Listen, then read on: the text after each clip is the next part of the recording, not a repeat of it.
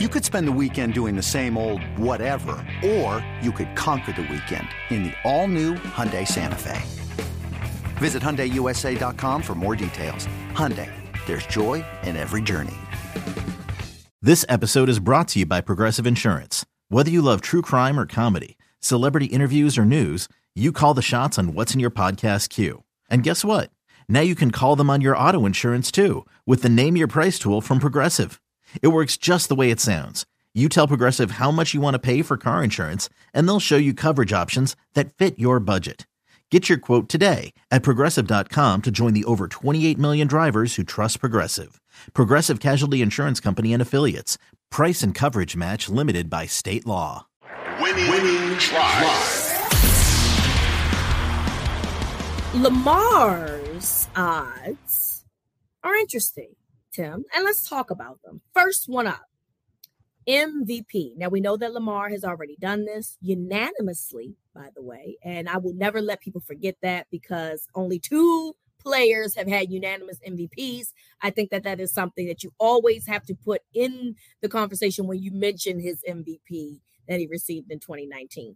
But Lamar's odds for 2023 MVP are plus 1,600, basically what we gave the Ravens to win the Super Bowl if they had a DeAndre Hopkins. So how do you like Lamar's odds for winning league MVP, Tim?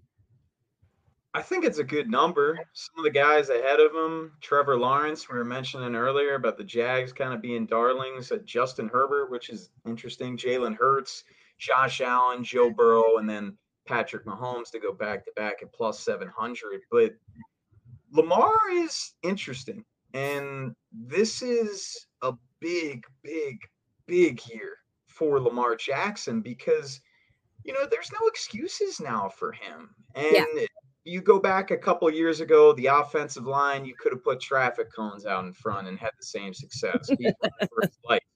And then you go last year where he had 0 receivers at all. This year, you return 4 of your 5 starters across the offensive line. And I expect an even better Ronnie Stanley. This is his first year in multiple years where he hadn't had to worry about rehab. He could just work out. J.K. Dobbins, Gus Edwards, another year removed from their injuries. And both of them in contract years, very motivated. Odell Beckham Jr. didn't play a snap last year. Of course, in a contract year, signing a 1-year deal, very motivated. Bateman and Flowers and Andrews and Kohler this offense is loaded. Oh, and I forgot to mention, Greg Roman isn't here anymore. So you got Todd Monken, who I'm very excited to see. And at the couple of practices that I've been at during the offseason, it's night and day in how he conducts himself. I think Lamar Jackson's going to have a very big year. And I like that number. And he needs to. And he doesn't have the contract anymore. And I don't care what he says or what you're 25 years old, you're thinking about that. That is on your mind. It was kind of that dark cloud where every single press conference until that self-imposed week 1 deadline, we're asking contract. That wears on someone. He's only human. And with Lamar, this is I'm going to use the word consistency now with him in 2023. September in 2021 and 2022, he was the best player in football. He was the early MVP candidate both of those years in September, and then his play tailed off a good bit before getting hurt.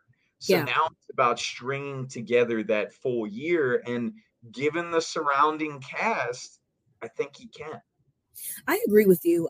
I do think that Lamar has to work on his consistency because that's not new. I mean, the past 2 years, he's definitely done that where he's had really strong starts and he's had mediocre finishes. And by mediocre, I'm including the fact that he wasn't able to finish those seasons. And as we already mentioned, the Ravens schedule really doesn't allow them to slack up in the second half. They really have to bring it on even more in the second half due to the way that the schedule is constructed. So they really have to find a way to keep Lamar consistent from what he's done in early halves of the seasons to later halves of the seasons. And he also has to find a way to continue to stay healthy, which he's not been able to do. But I do think that if he is able to stay healthy, it will give him an opportunity to be more consistent in this new offense with Todd Monken, with the new players that he received, and with the guys that you've already mentioned are now fighting for new contracts, like a J.K. Dobbins, like a Gus Edwards, because, we know that in contract years, guys typically step it up because they want to get paid the big bucks. So it will be interesting to see. I do think that, he can have an opportunity as good as anybody to win that MVP. You mentioned guys like Justin Herbert, and I like Justin Herbert a lot. I do. Yeah, I just don't know why we continue to have these conversations and he's yet to do anything to make us say, okay, he's the guy. Do we think that he has the tools to be the guy? Sure. But we know that Lamar has done this already. So Lamar should already be ahead of some people just off the strength of he's been here. He's done this already. That's where I stand with that. But I'm good with the odds because I do understand that there's guys that are potentially going to be ahead of him. You could probably say Aaron Rodgers now. He has offensive weapons in New York. Patrick Mahomes is going to be Patrick Mahomes, particularly as long as Travis Kelce is there. So I can understand how people would have some guys ahead of Lamar, but some of these guys, I'm like, all right, come on. Hey, it's Kaylee Cuoco for Priceline. Ready to go to your happy place for a happy price? Well, why didn't you say so? Just download the Priceline app right now and save up to 60% on hotels. So whether it's Cousin Kevin's Kazoo Concert in Kansas City, go Kevin, or Becky's Bachelorette Bash in Bermuda, you never have to miss a trip ever again. So download the Priceline app today. Your savings are waiting. Go to your happy place for a happy price. Go to your happy price, Priceline. You gotta be kidding me. There's another one that he could potentially be up for, and that would be Offensive Player of the Year. Now, usually we see that going to a different type of skill player, like a running back or, wide receiver, tight end. But hey, we can see this happening. Lamar is plus 2,200 in favor of winning the Opoi Award. What you think, Tim? Doesn't it seem like, though, Rita, and you sort of alluded to it, where MVP is the best quarterback award and Offensive Player of the Year is usually the best non-offensive player in football skill position, of course, where, doesn't Offensive Player of the Year scream like a Justin Jefferson, hypothetically? Like, it seems like that award really skews in that direction. It doesn't typically happen where a quarterback wins that. I mean, heck, I couldn't even tell you, not to put either of us on the spot, but I am, because you did it to me already, Rita. Who won Offensive Player of the Year in 2019? I couldn't even tell you when Lamar was a unanimous MVP, because theoretically, wouldn't Lamar be the Offensive Player of the Year if he was? I mean, I would have thought that he would have won both. I don't think that he did, but yeah, it would have made more sense for him to win. If he's going to win a unanimous MVP, then why not win Offensive Player? Because I pulled it, Rita. You want to take a guess? This is a flashback here, even though it's 4 years. Derrick Henry, Michael Thomas, everybody. Really? Yes, Michael Thomas. Definitely didn't see that one. I would have probably picked Henry, because I just remember him having a great season. But ultimately, you would think that if he's going to win that, he's going to win Opoi. But ultimately, it boils down to the fact that, like you said, MVP is now essentially for quarterbacks.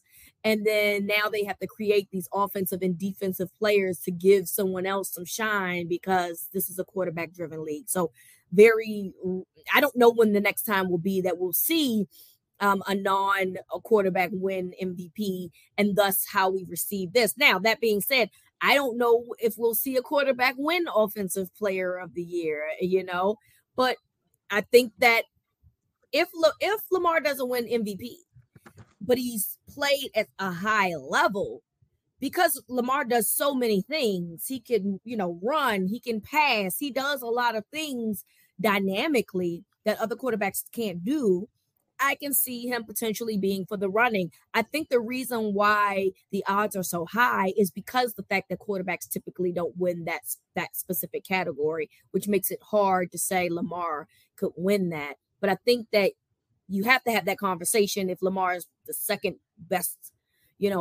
offensive player on the field, if he's like he was in 2019, although he was the best in 2019. Yeah, last time it happened was Patrick Mahomes in 2018, and that's when he swept because he was MVP that year. That was Mahomes coming out of nowhere. But it is interesting. And when Michael Thomas won Offensive Player of the Year in 2019, he had 149 catches. That broke Marvin Harrison's catch record. But still, it is personally, if I'm using my money, which I don't have a ton of, Rita, I'm not going to place money on a quarterback for Offensive Player of the Year. Much like MVP, I don't know if I would place money on a non-quarterback, right?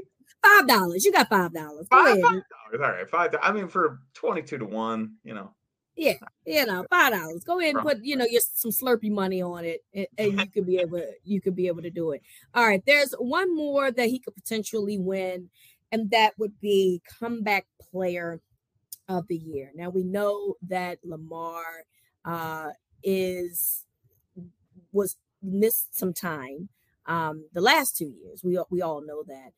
Another player that could potentially get Comeback Player of the Year would be Odell Beckham Jr. because, as you mentioned, Tim, he has missed a whole year due to that knee injury that he had in the Super Bowl in which the Rams won. So Lamar is a plus 2,500 favorite, and Odell is plus 5,000 favorite. What do you think about those odds? So it's kind of funny, Odell, when you see the plus 5,000, that jumps out to you immediately thinking like, all right, we know Odell and we know the star power that he has.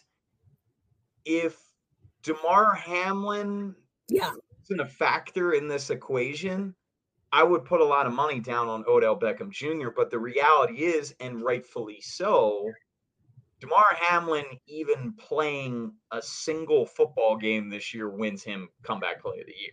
I mean, he's minus odds. I think it was minus 500. Like, again, I'm not. He's already one of the favorites, basically. What was that? He's already one of the favorites, basically, to win Comeback Play. Favorite, yeah, exactly. So, Odell screams out to me. If Hamlin wasn't a factor, I would absolutely bet Odell Beckham Jr. Yeah, I'm with you on that. Sometimes sports is politics. And in this case, like you said, DeMar Hamlin even playing a snap after what we watched happen is enough for a lot of people and would be, enough to say he's my Comeback Player of the Year, because I never thought that he would play football again, let alone literally the season after, such a horrible incident happened on the field. So I agree with you. I think that, DeMar probably wins this, but my thing is that I might put $5 down. I ain't missing out $5. I could put $5 down on Lamar. I could put $5 down on Odell. And if I cash out on one of them, I'm going to cash out. Now it's probably a waste of money because it probably is going to go to Hamlin automatically. But if one of those guys plays at such an exceptional level that you can't ignore their comeback, I feel like now there's a conversation that could be had, which potentially means more money for you. Sure. And me. I mean, it goes back to the conversation that we were just having about Lamar Jackson. If he does perform at that level and have that consistency and because of all the weapons around him has that, transcendent year, sure, then it really does factor into the equation. But I think take, a 2019 level, for him to win Comeback Player of the Year in addition to it, considering the DeMar Hamlin aspect.